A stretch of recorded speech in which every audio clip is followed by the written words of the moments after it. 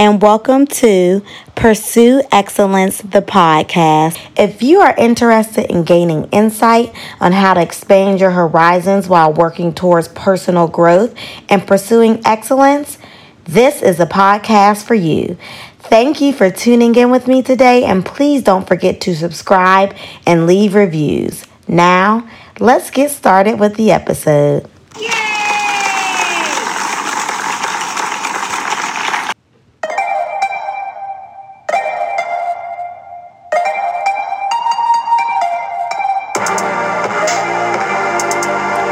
Hey y'all, and welcome to today's episode of STEM Talk Tuesdays.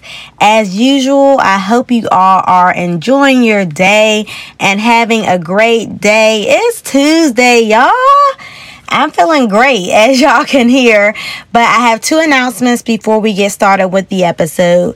Number one, follow the podcast on Instagram, y'all, at Pursue Excellence, the podcast. Again, at Pursue Excellence, the podcast. Follow us on Instagram. And number two, subscribe to the podcast on YouTube at Pursue Excellence. It's not at Pursue Excellence, the podcast. It's just at Pursue Excellence.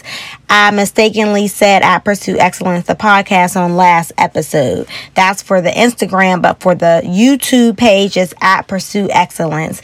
As usual, I will drop both links to the Instagram and the YouTube in the show notes. So all you have to do is click the link in the show notes to follow and subscribe and stay up to date on our platforms, y'all. As I said before, we have some visuals and announcements coming for you all, so stay tuned. And that is it for the announcements. And with that, we can just get right into the episode.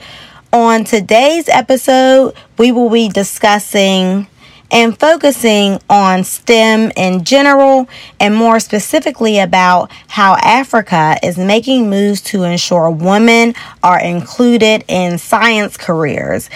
And y'all, I thought this would be a good topic to talk about for a few reasons. Number one, this is a global issue. All around the world, we need more women included in STEM and science careers. And number two, just what I said, we need more women in these careers.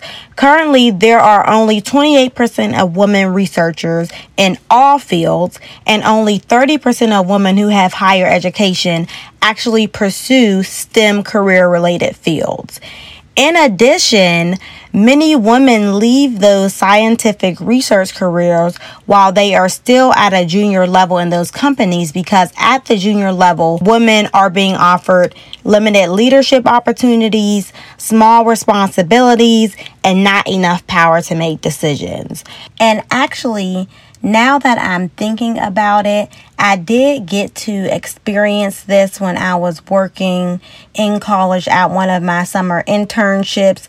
So this is happening, and this is what women are being offered and limited to. So all in all, y'all, Africa is making these moves to change these statistics and these issues women are having in STEM careers by implementing and growing initiatives and projects. And I know here in America and the United States, we have wonderful, great organizations and programs such as Girls in STEM and Black Girls Who Code, who also their mission is to promote more women and girls into STEM careers.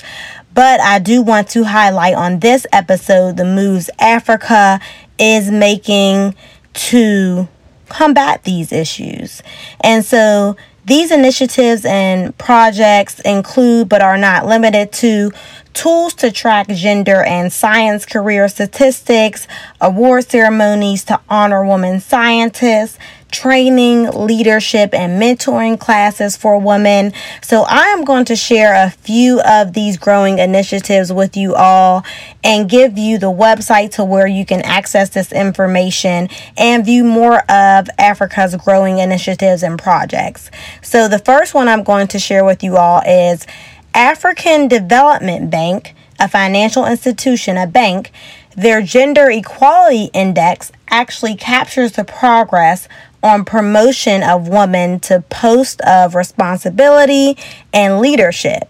The index shows the legal, social, and economic gaps between men and women, giving African leaders the evidence to begin dismantling the barriers that prevent women from fully contributing to the continent's development and research.